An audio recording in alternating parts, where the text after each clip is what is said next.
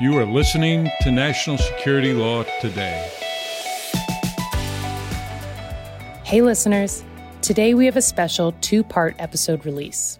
First, you will hear from Dimitri Alperovitch, cybersecurity expert, co-founder, and executive chairman of the Silverado Policy Accelerator on the international power dynamics in the world of cyber.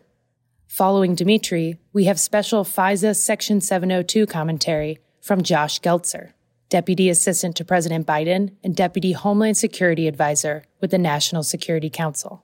Josh joins us to reply to Liza Goiteyn's Section 702 discussion from last week's release. We hope his commentary, along with Liza's, offers a well-rounded view of the current Section 702 debate. Thanks for tuning in, and here's Elisa and Dimitri. Foreign malign influence campaigns, cyber attacks, thinly veiled threats to critical infrastructure through ransomware attacks, and the assassination of enemies perceived and real have all played a role in how the Russian Federation has worked for years, decades even, to try to topple the United States as a global leader. Now Russia finds an able partner in China. We're heading into another election cycle and a new time in the history of technology with wide deployment of AI. At the same time, Russia and China are undertaking an unprecedented effort to rewrite the new world order. Recently, the man who funded the Internet Research Agency and led the Wagner militia, Yevgeny Prigozhin, died in a plane crash after staging a brief and very public insurrection against Russia. Like so many detractors before him, from Sergei Skripal, who was poisoned in England, to Pavel Antov, who managed to plunge from a hospital window in Russia. Apparently, they don't shut the windows. To Boris Nemtsov, who criticized Putin for being paid money by the oligarchs, those people who stole the wealth of the Russian people. They all, like Prigozhin, met a terrible end. Though Russia has now bombed over 200,000 apartment buildings in the Ukraine, while the world watches, on Thursday, September 14th, NBC carried a live interview of former President Trump, in which Trump stated that he appreciated the recent praise he'd gotten from Russian leader Vladimir Putin. Trump stated that, if reelected or elected president, I guess, he would resolve the war within 24 hours. Now, back in 2016, the Russian Federation showed its willingness to interfere with U.S. presidential elections. Eventually, someone figured out what Russia was doing to pull Americans apart. A good American, a computer scientist, Dimitri Alperovitch, the man who surfaced the Russian hack. He may have attended college and graduate school at Georgia Tech, but he was born in Moscow. Dimitri would go on to found the cybersecurity firm CrowdStrike, and he's here tonight to talk to us about Putin, election interference, and the cyber threats we're facing as a country. Dimitri, I'm so glad you came in. Thanks for being here. Thanks for having me. Really glad to be here. Congratulations, by the way. Putin finds you to be such a threat that he's now brought sanctions against you. So how does that feel? Well, I'm one of, I think now over 1,000 people that have been sanctioned, including most members of Congress and the cabinet, many officials around the country, many people that have worked tirelessly for unveiling Russian crimes and helping the cause of the Ukrainian people. So on one hand, of course, it's a nice recognition to have. On another hand, I have mixed feelings about it because it is a weird feeling to be sanctioned by a country of my birth, even though I'm an American citizen, I'm an American. I had no plans to go to Russia. I've not been to Russia in many years, but it's still very weird. Yeah, and I'm sure that everybody would like a situation in which there was no threat to you, and you could, of course, go back at some point. Through this process and others, you become a national security expert in addition to a cybersecurity expert and a student of Putin's methods over the years. So what motivated a person of technical skill to begin to see the bigger picture? I mean, that's not what most of you do. And you've obviously lifted your head above the signature of the malware involved in any particular hack. So what brought this about? Well, I've always had a passion for international affairs, geopolitics. I actually studied it back in college at Georgia Tech many, many years ago. And really for the last decade of my career in cybersecurity, the intersection of cyber and geopolitics was very acute because I was basically investigating both when I founded CrowdStrike as well as before that at a cybersecurity company where I was a senior executive called McAfee. I was investigating nation state operations. I unveiled major hacks by China designed to steal intellectual property and state secrets.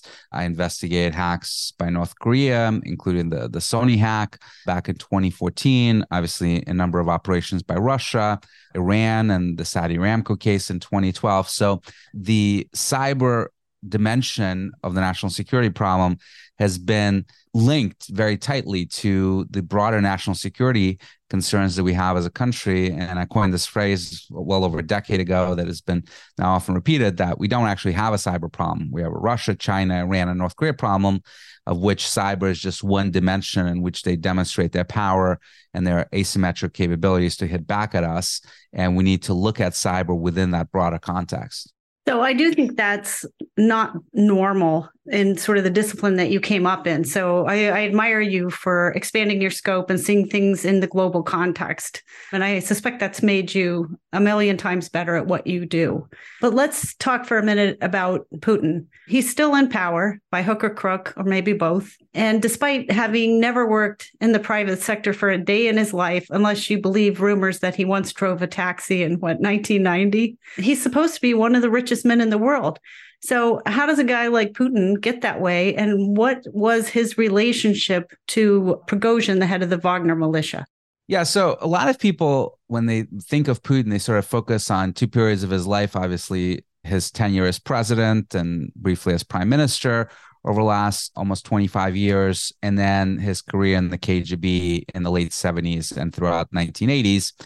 And I actually think that the formative moment of Putin's life, both professionally as well as his illicit activities that you allude to, with him very likely, almost certainly being one of the richest men in the world, has been the 1990s. You know, when you look at his KGB career, he was a mid-level bureaucrat, a lieutenant colonel, not even a colonel, in the KGB forces, focused on counterintelligence. So he was basically hunting for spies, real and imagined. And I think that drove a lot of his paranoia. But the formative moment really was when he got out of the KGB, having accomplished, frankly, very little during his service. In the 1990s, the Soviet Union had fallen apart in 1991, of course, and he joined the mayoral administration of a person who would become his mentor, Anatoly Sobchak, in St. Petersburg. And within just a few years, he would rise to become deputy mayor of St. Petersburg.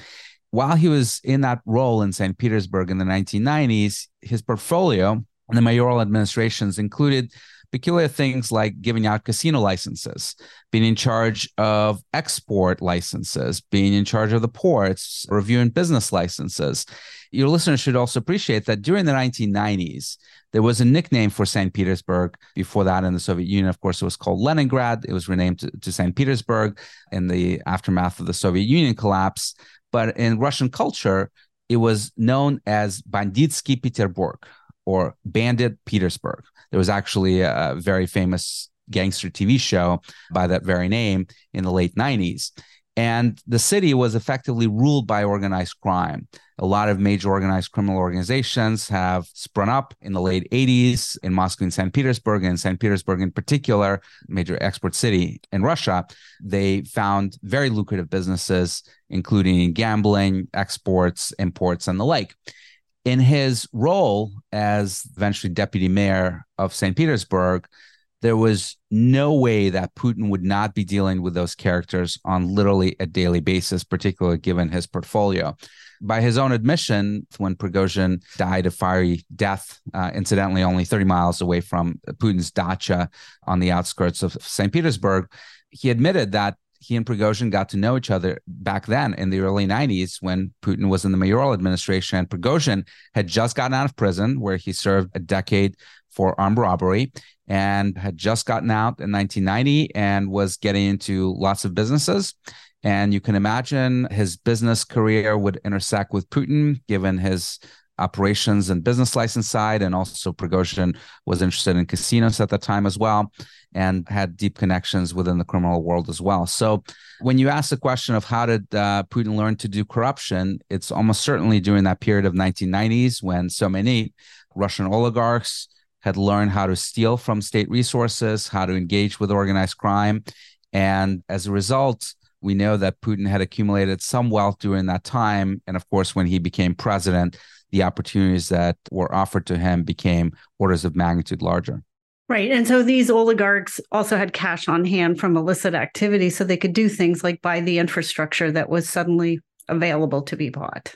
The group that's behind Alexei Navalny, that runs a lot of his investigations, puts out almost weekly videos these days outlining corruption of the entire Putin regime, of various oligarchs, government officials, and on some occasions, Putin himself. And what they found is that Putin does not have money assigned to him personally. He uses so-called wallets of oligarchs that basically keep money for him, or keep real estate in their name, or keep yachts in their name. So nothing ever tracks back to Putin, but effectively it is his to use as he wishes. So just like the drug dealer who puts all of his homes in his mother-in-law's name or something like that, whatever it is, he's got everything sort of outside of himself. That's right. So when he files his tax forms annually, as every bureaucrat in Russia is mandated to do, he says that he just owns, I believe, a car, an old Lada, I think, and one small apartment. They're okay. They ran for a long time, those Ladas. And by the way, this is a guy that wears tailored suits and Rolex watches all the time as well, which he wouldn't be able to afford on a presidential salary. Okay. So that's how he acquired his wealth. But there's something else going on with Putin right now, which is obviously he's trying to rewrite the new world order. He just met with Kim Jong-un from North Korea. He's also been making comments about how much he likes Trump lately and offering various words of support. Now, taking whether you love or hate Trump out of it, what would his interests be in talking to Trump, speaking about how great Trump is? What do you think Putin is after in that situation? And is it an equal exchange? Because Trump, by the same token, has said he admires Putin, and he said he'll get out of Ukraine. So is there any one of those men who would get a greater benefit if promises were kept? And are promises being made in the public? Well, I think this issue is a little bit more complicated. There were indeed a lot of hopes in Russia in 2016 when Donald Trump was elected that the relationship between U.S. and Russia would change dramatically, given then candidate and later President Trump's positive views on Russia and Putin and the desire to have a better relationship. But then they got disappointed pretty quickly, because the relationship, of course, did not change for the better. In some ways, it changed for the worst. And in fact, it was during the Trump era that lethal aid was provided to Ukraine in the form of javelins in 2018. So Putin actually, in Vladivostok at this conference that you mentioned right before he met with Kim Jong-un, was answering a question about the prospects of Donald Trump and whether he thought that another Donald Trump presidency would be positive for Russia. And he was actually very circumspect, saying that even though President Trump has said nice things about him, if you look at the track record, things did not improve in U.S.-Russia relations back in the first term of President Trump. And he actually said that they're unlikely to do so in the second term, and that Russia needs to prepare for a long-term confrontation with the West, no matter who's president. That is an interesting note, because we are coming to another presidential election. I think one of the concerns, again, is a separate and more robust foreign influence effort. And one would speculate that he would throw as much as he could at one candidate or another, because it was so cost efficient when he did it the first time that the public became aware of.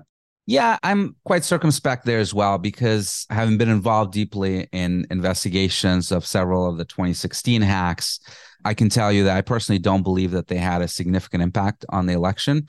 It's unknowable whether any minds were changed, but there's a lot of things that were taking place during the 2016 elections. As your listeners may remember, there were the Comey investigations and all kinds of other noise that was taking place. I think it's really impossible to say whether some emails that I guarantee you the vast majority of Americans never saw and never read, that were leaked from the DNC and DCCC and John Podesta, really changed a lot of Americans' minds about the candidates in that election. And we have to remember that since 2016, there have been a number of elections that we've held: the 2018 congressional elections, of course, the 2020 presidential elections, 2022, and there was quite minimal Russian interference in those elections. So the idea that, every election from now on we will have Russian interference, I think, is a little bit of overhyping the threat. you're seeing other actors like China and Iran getting more active in election interference in the United States. But even those are very ham-fisted and I think are unlikely to produce results or may even produce a backlash. It's really, really hard to change minds, particularly when Americans are bombarded with 24/7 political ads during election campaigns, massive media outreach by candidates and so forth. So the idea that, some social media ads or some email hacks would actually dramatically change election results just doesn't, to me, indicate the reality of what's truly going on. So he may very well try in 2024. He may not. We know that in 2016, what drove him largely was not necessarily the support for Donald Trump as much as a personal hatred of Hillary Clinton that goes back to 2011 when she was supporting the protests against Putin and his upcoming elections. He took that very personally and had a particular hatred for her that I think triggered a lot of the interference in 2016. I'm not sure that he has the same exact feelings for Biden. And again, I think he appreciates that regardless of who is going to be president, U.S. policy towards Russia is unlikely to change because it's not just up to the administration, of course. There's congressional action and just inertia of the U.S. national security establishment. But he also acts, and KGB has acted in the past, and the FSB in the most recent iteration, just to divide Americans. Like that in and of itself is a goal. I can't see a situation in which he would take a different tack. If it meant getting us to fight with each other, it's the old adage, divide and conquer, right? Yeah, except, we're so divided already that I'm not sure we need Russia or anyone else to help us be more divided. I think we're doing a great job of that ourselves, unfortunately. Well, hopefully they'll keep whatever they spent, maybe less than $80,000, keep that in their pockets instead of getting too involved this time. Let's go ahead and let's talk for just a minute about the introduction of AI. Is AI or any new technology available that would allow foreign actors, including Russia, to amplify their efforts at dividing us, one? And two, is the tech world, are the social media companies prepared to do anything to mitigate against that? So I think AI offers a number of opportunities, both to offense and defense in the cyber domain. And where it is particularly disturbing, of course, is in the ability to generate very realistic text and imagery and voice and other multimedia channels that can be used to fool people, both in terms of trying to influence populations, but also in terms of facilitating hacks by social engineering people to give access to networks and ultimately gain access to sensitive information. One of the things that has always been true in cybersecurity, unfortunately, is that the weakest link has always been the space between the chair and the keyboard, right? It's always been the user that you can, in almost every scenario, with a plausible enough story, with a good enough social engineering approach, get them to click on a link and compromise their machine, open an attachment, do the same, or potentially reset their credentials when you're talking to them on the phone. I serve on something called the Cyber Safety Review Board, the CSRB, which is the government's equivalent of the NTSB that investigates transportation incidents in the cyber domain. So we look at, it's a public-private board with senior government officials and some private sector members like myself. And we look at major cybersecurity failures, cybersecurity incidents, and investigate them and try to get lessons learned. And we have just completed a review of a group called Lapsus and other affiliated groups, which is essentially a loose group of teenagers, some in the United States, some in UK, some in Brazil, that don't have particularly good technical skills. They're not really proficient at writing malware or using exploits, but what they're really, really good at is social engineering, getting someone on the phone, getting their credentials, going to the mall and using something called SIM swapping, where they can basically clone your phone number by pretending to be you to the teenager in the mall, at the Verizon or AT&T store, and basically getting your number and getting your two-factor authentication SMS codes sent to their phone instead of yours. And through those mechanisms, they've been able to infiltrate some of the largest companies on the planet, some of the most sophisticated, like Microsoft and Uber and Twilio and many others. In part, they were so successful because they have native English speakers that can get on the phone and smooth talk employees at these companies, typically in the support desks, and gain access. This type of approach has traditionally not been available to foreign actors that have accents, that don't know of the American culture, as well as someone who has spent a lot of time here. But now with AI, you do have that ability where you can emulate someone's voice. You can write very compelling phishing emails without grammatical mistakes. And that's where I think AI is going to have a negative effect on the overall cybersecurity ecosystems in the short term. That does sound like a bit of a new menace. Let's go back for just a second, though. You've just written a new book. And one of the things that I think you discuss in there is China and the threat that is China, and how the threat from China is different from the threat from Russia. That is not well understood by the general public. Can you talk for a minute about what threat is posed by China and how it is distinct and maybe better, more sophisticated, maybe more soldiers than Russia? Yeah, so the book is called World on the Brink, How America Can Defeat China in the Race for the 21st Century. It is not yet out, but it is available now on pre-order on Amazon, Barnes & Nobles, and your local bookstores. And it talks about both the threat of China as well as the ways that we can actually mitigate that threat. I do believe that there's only one country on the planet that can pose an existential strategic threat to the United States this century, and that threat is not Russia, it's not Iran, it's not North Korea, it is China. China, of course, is the second largest economy.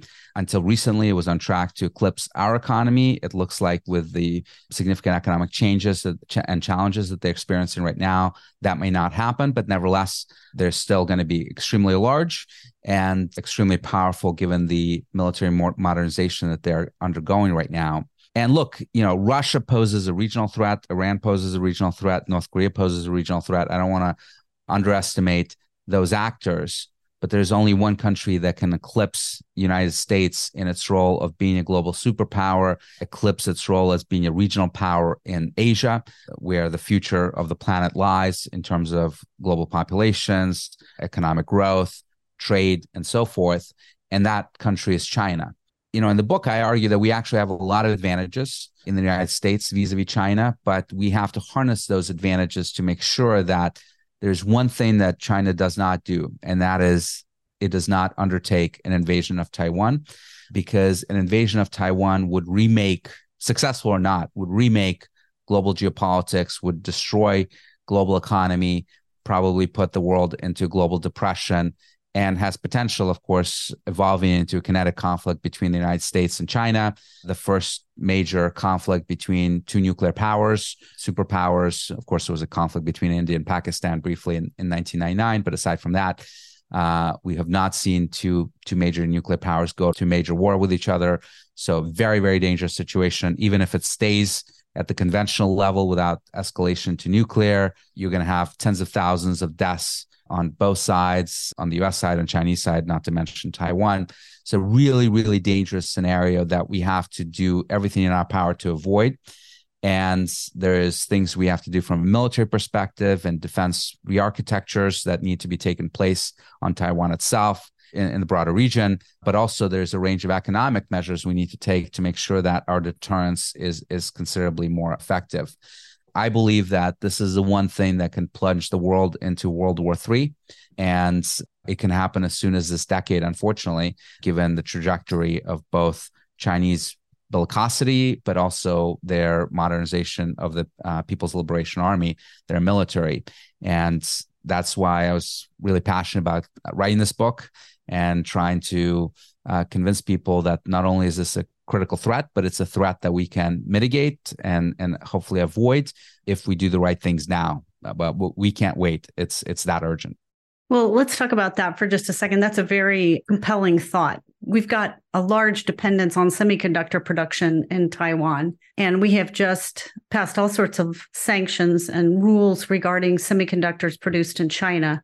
China has just turned around and banned the iPhone while introducing a cheaper version of the iPhone that probably was based on the code provided them by Apple in order to do business in China, requirement of Chinese law. And so we've gotten into this tit for tat, and we're quite dependent on production of semiconductors in a very small country that is part of the Nation Islands, One Nation Islands, whatever they're called. And China has said previously that they will reacquire Taiwan, that's part of their long-term plan. They have so many long-term plans. Let's talk for a second about what you think would precipitate something like this and whether technology, semiconductors, and that market would play a role in that. Yeah, I actually think that the reasons for why China may invade Taiwan have very little to do with semiconductors. That's sort of a icing on the cake scenario. Look, China has wanted to take Taiwan long before Taiwan manufactured a single semiconductor, right? So this goes back to history and destiny and ego and their own view of their own security. So there's a whole slew of reasons for why they wanted to do this, going back to the days of Mao. In the book, we research a lot of the early Chinese thinking on Taiwan and the comparisons to the Cold War with the Soviet Union. And I firmly believe that we are already in Cold War II. We've just maybe not realized this yet for some years, but China has certainly been acting and treating it that way. But when it comes to chips, the situation is actually much worse than you describe, unfortunately, because not only is there a dependency on Taiwan for the manufacture of advanced chips, as well as what I call foundational chips, chips that are so-called mature or legacy nodes, basically above 18, 20 nanometers. There are different definitions. But the vast majority of the chips that we use in our daily life, the vast majority of the chips we use in our military systems are actually not advanced chips. They're these foundational chips, without which you really have nothing. People sort of think about the need to corner the market on advanced chips, be the first ones to 2 nanometer, 1 nanometer, and so forth. But that actually is about 10% of the global chips market. And the primary uses for advanced chips are your phone, your laptop, and servers in data centers, including ones that build AI systems, so the cloud computing environment, your gaming platforms, your Xboxes and Nintendo PlayStations, and some very specific applications in advanced weapon systems related to imagery and guidance. But everything else is actually foundational chips. And even if you look at your iPhone, it has, about 3 chips in that iPhone that are advanced, obviously the processor and the memory, as well as the 5G chip. But literally, there's dozens of other chips in that iPhone that make it a phone. Without any of those chips, which are all foundational chips, you actually don't have an iPhone. But if I told you that I could give you foundational chips that are maybe 4 or 5 years old, you could make a decent iPhone that's, circa 2019 that you were perfectly happy with. So the foundational chips are really, really critical. Taiwan produces a number of them, but China is rapidly ramping up production of foundational chips. So our export control policy has been designed in a very tailored fashion to prevent China from being able to achieve advances in those advanced chips, although even that policy has had a lot of loopholes in it, as we've just recently seen with the release of the Huawei chip that was produced by SMIC, a Chinese chips manufacturer, that was done at 7 nanometers, a very disturbing development. The reason that they were able to do so is because they didn't need to use these really advanced ASML EUV machines that TSMC and other chips manufacturers like Intel are using right now to do 7 nanometers, 5 and 3. They've been able to use an older generation of machines to achieve the same result, perhaps not at a good enough yield or production volume, but nevertheless, they're able to manufacture them. And those machines have not been banned by the export control policy. But the more troubling development is now realizing that their efforts in advanced chips are going to be curtailed by these export controls and more limited.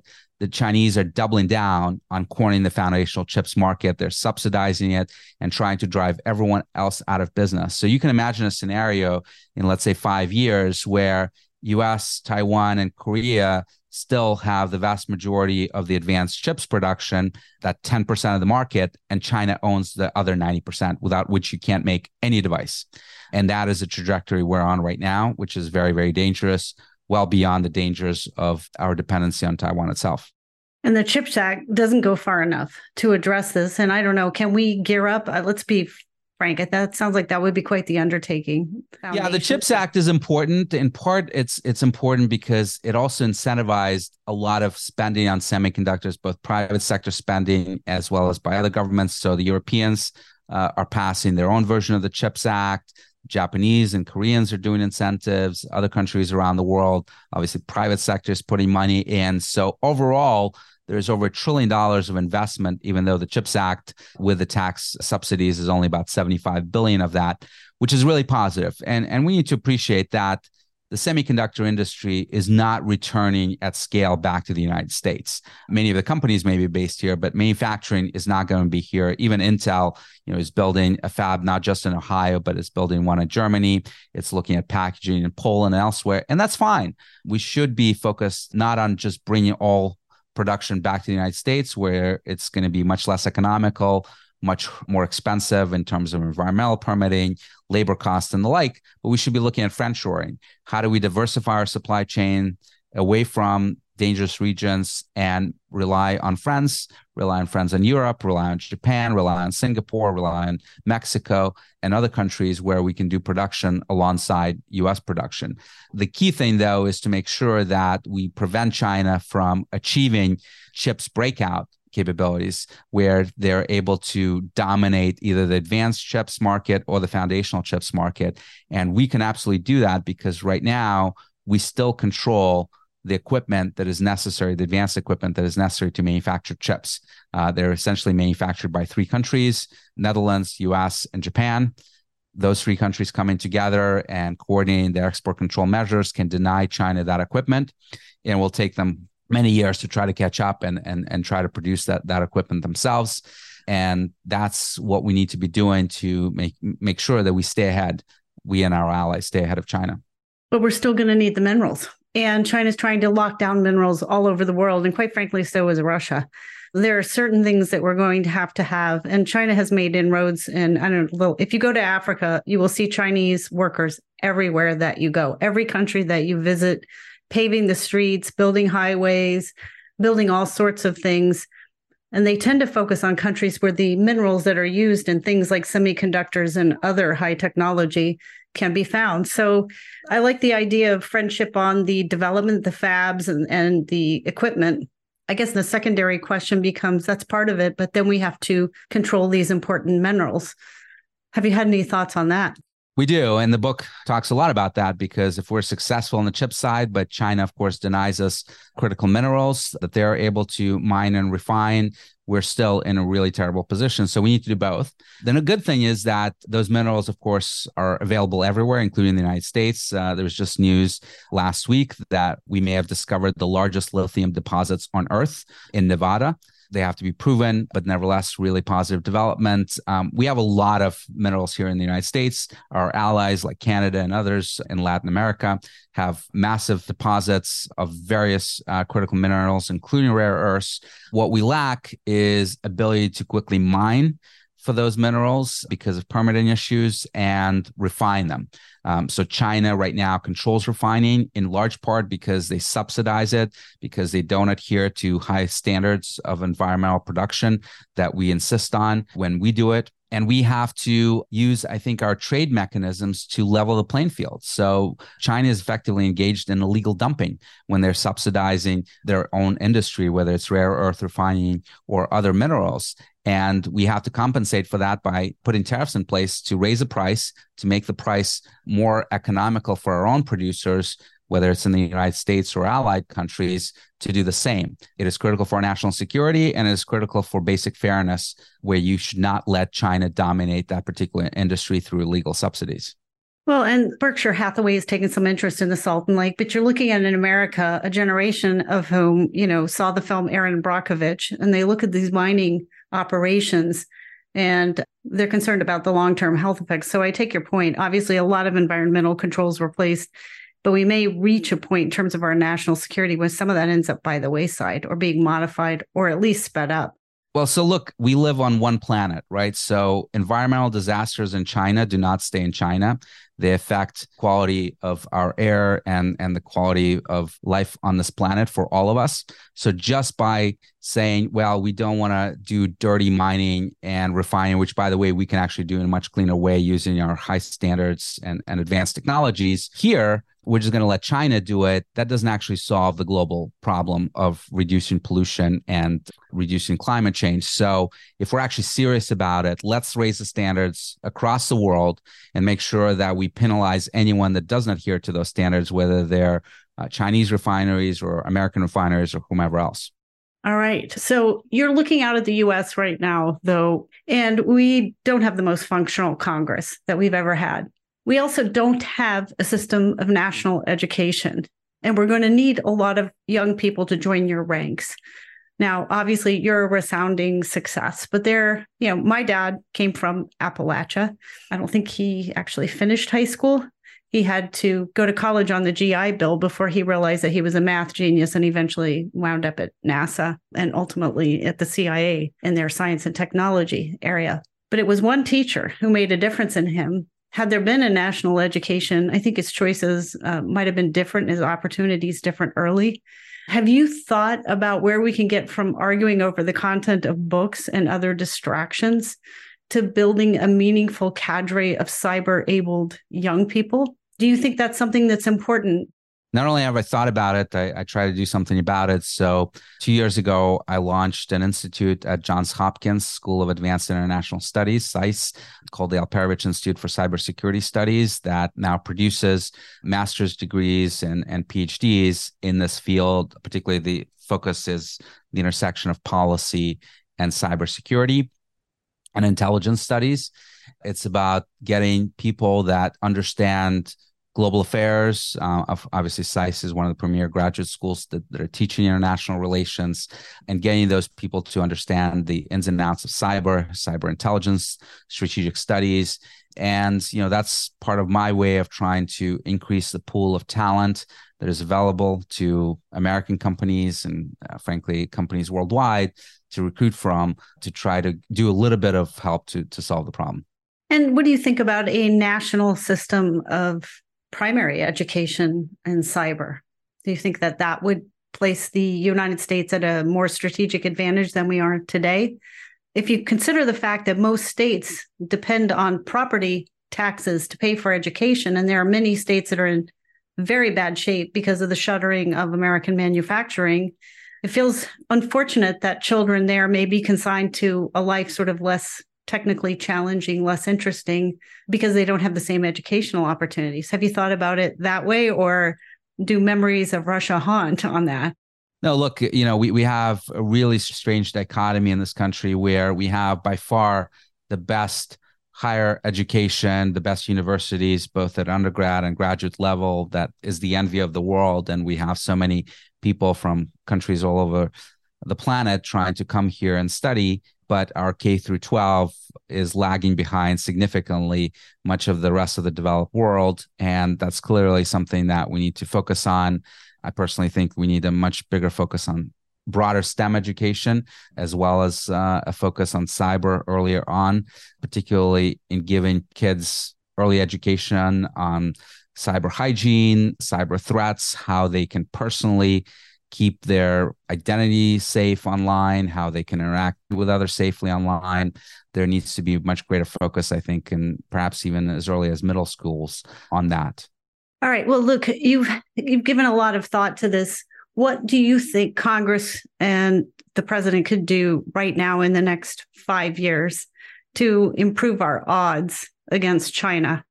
That is literally the topic of my book, so I'm not going to recite 300 some odd pages right now. But first and foremost, we need to appreciate that this is the number one threat that we face as a nation, that we need to do all that we can, both at the national level and at an individual level. I think every American should be waking up every day and thinking, how do we make sure that we avoid World War III with China over Taiwan? That is unfortunately much more likely than it was even just a few years ago. There's a range of things we can do as a country. There's a range of things we can do as individuals.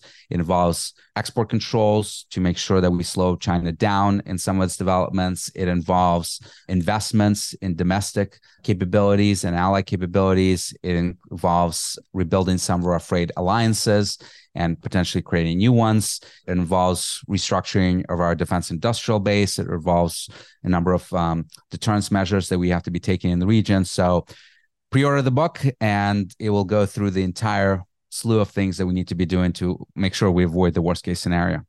Dimitri, it's been great to talk to you. Thanks for having me. Really appreciate it. All right. My guest tonight has been Dimitri Alperovitch, the co-founder and executive chairman of the Silverado Policy Accelerator, a nonprofit focused on advancing American prosperity and global leadership in the 21st century and beyond. He's the co-founder of CrowdStrike, a leading cybersecurity company. And he has helped mitigate, quite frankly, a number of the largest cyber attacks of the past decade and a half. He's written a book recently, which you can find on Amazon for pre-order. We'll hyperlink in the notes on this cast. It's called World on the Brink, and he wrote it with a very fine author, Garrett Graff, with whom I'm sure you're familiar. He is also a host of a podcast known as Geopolitics Decanted, and we will hyperlink to the podcast as well. We'll also hyperlink to Dimitri's full bio in the notes to this cast. We will also hyperlink to other articles on the important work that Dimitri has done, as well as articles that he has authored. Thanks for listening. And now we pivot to Elisa's brief conversation with Josh Geltzer as he weighs in on the FISA Section 702 debate.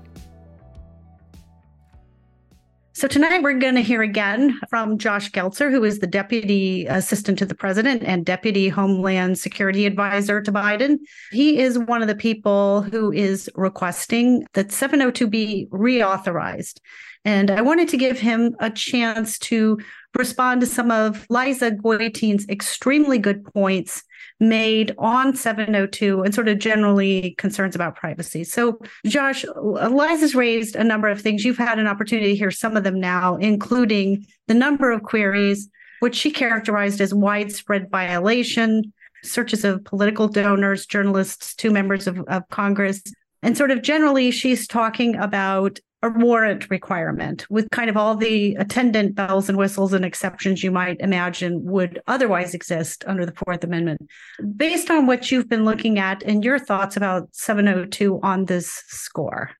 Thank you so much for the chance to join you again. And I'm really, really glad that your listeners have had a chance to hear from Liza. She is exceptionally thoughtful and has spent a lot of time thinking about and frankly caring about these issues. And it's to the benefit of public dialogue and discussion when folks are able to hear from her and others who bring different perspectives to the issue. That said, I do have a different perspective, and it's one informed by our responsibility as a government to utilize the authorities available to us to protect the American people and to protect the country. So there are a few things I think worth responding to. One is to tackle head on the compliance errors of the past. I said this when you and I spoke on an earlier episode, but compliance errors are not okay. We say that loudly. We say that clearly as a government. We do think we have found the right responses and correctives to those, and they are not a so-called warrant requirement.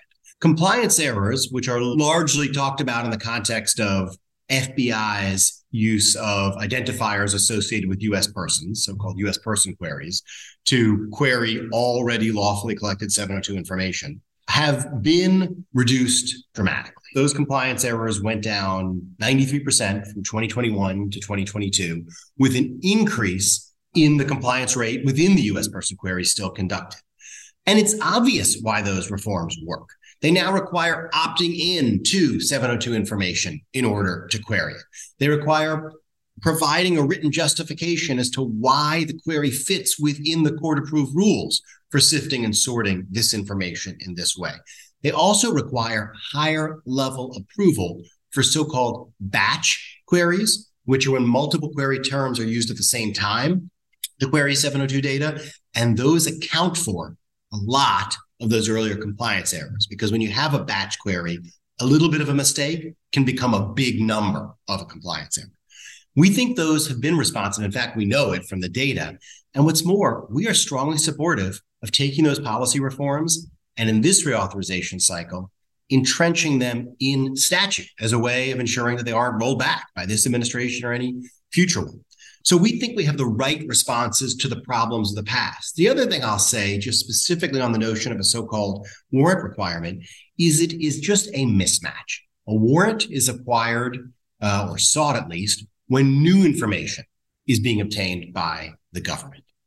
But here, this information has already been lawfully acquired and indeed acquired under the relevant standards, the standards that apply when you're targeting non-U.S. persons located abroad. The question that becomes, how do you organize it? How do you sort and sift it so that the analysts working hard to surface the information that can be used to prevent an assassination on U.S. soil, and these are real examples, to prevent Russian atrocities in Ukraine by rallying the world and showing them what's happening there, to prevent infirmities being introduced into U.S. critical infrastructure. The question is, when it's already being held, can you sort it and sift it and organize it in a way that surfaces the relevant information so that it can be acted on? That is not what a warrant is for. That is what querying rules and procedures are for. And that is why we work to improve those. But it is simply a mismatch to seek a so-called warrant or court order before looking at that which has already been lawfully collected and is now held by the U.S. government. One last question for you. I think one of the concerns that Liza has expressed is that having a non-warrant requirement, like somebody in the FBI or a higher level person who agrees, is sort of reminiscent of what happened previously when Robert Kennedy was able to sign off on wiretaps domestically. Do you see those two things as analogous, or are they in fact different? They are different. And this is where the comparisons being made by some of the critics of the program really just don't fit the facts, the nature of this authority and what it does. Remember that this authority is entirely about targeting non-U.S. persons located abroad. These are individuals who lack Fourth Amendment rights, and other collection against them requires no statutory framework. It's done by executive order alone, Executive Order 12333. The thing that creates a quirk, and something distinctive about the collection here, is the fact that these non-U.S. persons located abroad who lack Fourth Amendment rights are trying to use American technology against America. They are using the, let's say, email services and other electronic communication services that represent American ingenuity, that are relied on around the world for their reliability, their ease, et cetera. And they're trying to use that very technology against America and Americans. Perhaps somewhat ironically, that actually raises the protection afforded them because it's U.S. companies that we in the executive branch now need to work with to acquire information communicated by those non-U.S. persons located abroad. But that is the baseline. And the fact that we've now taken a framework and said, under a statutory regime, we will go to the FISA court once a year for approval in order to work with these companies to get the communications of those non-U.S. persons located abroad. And then once we have it, we will do something always intended, which is sort and sift and arrange it to understand the real threats to the United States, which very much was always expected to include when those non-U.S. persons located abroad were in touch with Americans, because they were trying to make those Americans engage in terrorist attacks, because they had hacked a U.S. company and were now exfiltrating its data and its information and its intellectual property, because they're trying to recruit maybe an unwitting American as a spy for a hostile power. That's some of the most important information to see. And so the baseline for this is one in which non-U.S. persons located abroad have no statutory framework. But here there is a bit more recognizing that deliberate attempt by terrorists, by proliferators, by hostile states to use America's own ingenuity, our own electronic communication service providers, against us. So you're causing me to remember that scene in Fellini's La Strada. Remember when he goes to start the motorcycle and it works? And he said, of course, it's American. All right. If you like Fellini, you'll remember that immediately. You know, if you're Josh and it's late and you're still sitting in the White House, maybe not so much. All right. I'm always glad to see you. And thank you for giving a shout out to our wonderful colleague, Liza. And we hope to talk to you again soon. I look forward to it. Thank you so much for having me back. Thanks for listening, and we invite you to subscribe, like, and rate us on your listening app of choice. Share this episode with a friend and have an intelligent conversation about foreign influence efforts, China, elections, and what it means to America, not to any one candidate. Strive to share your opinions in a constructive way, recognizing that America's national security largely depends on our ability to find a common language in a time of social media echo chambers. You can communicate with us on Twitter, or X as we're now forced to call it, as well as other platforms. We use the handle at ABANatSec. Have thoughts you want to share with us in more detail? You can reach us at nationalsecurity@americanbar.org. Our writer and producer is me, Elisa Poteet, always here in my individual capacity. Francis Burkham is our editor and my co-producer. Rebecca Solito is our program manager, and my other co-producer is Holly McMahon, along with the amazing leaders of the Standing Committee on Law and National Security.